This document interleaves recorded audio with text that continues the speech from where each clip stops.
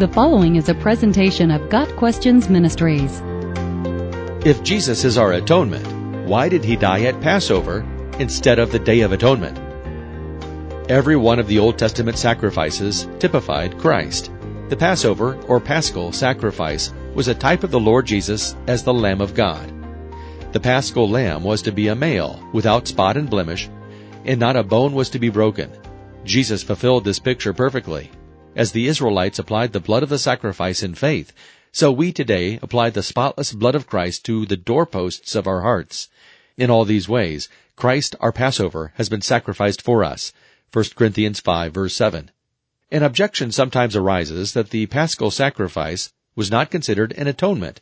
Rather, atonement was provided for the Jews via the sacrifices on Yom Kippur, the Day of Atonement.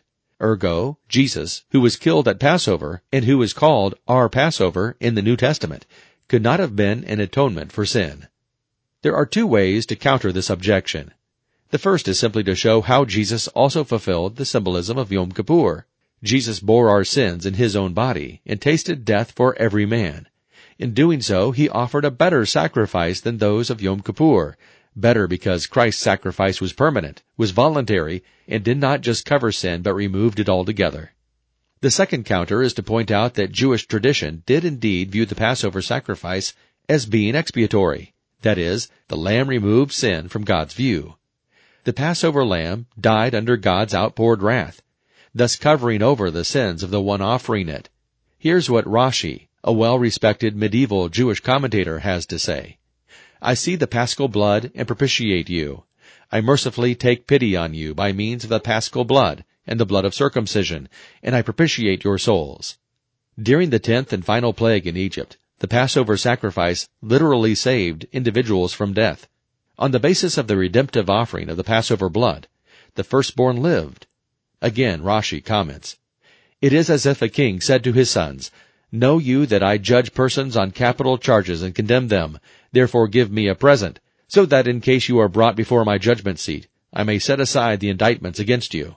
So God said to Israel, I am now concerned with death penalties, but I will tell you how I will have pity on you, and for the sake of the Passover blood and the circumcision blood, I will atone you. The Passover lambs brought atonement to the believing Jewish households on that signal night of judgment and redemption. Rabbi Abraham ibn Ezra also links the Passover with atonement. The mark of the blood was designed as an atonement for those within the house who partook of the paschal offering, and was also a sign for the destroying angel to pass by the house. When John the Baptist saw Christ, he pointed to him and said, Look, the Lamb of God who takes away the sin of the world. John 1 verse 29. Jesus is the Passover lamb, in that he was silent before his accusers, and in his death bore the wrath of God, preserved the lives of all who trust in him, and gave freedom to the former slaves of sin.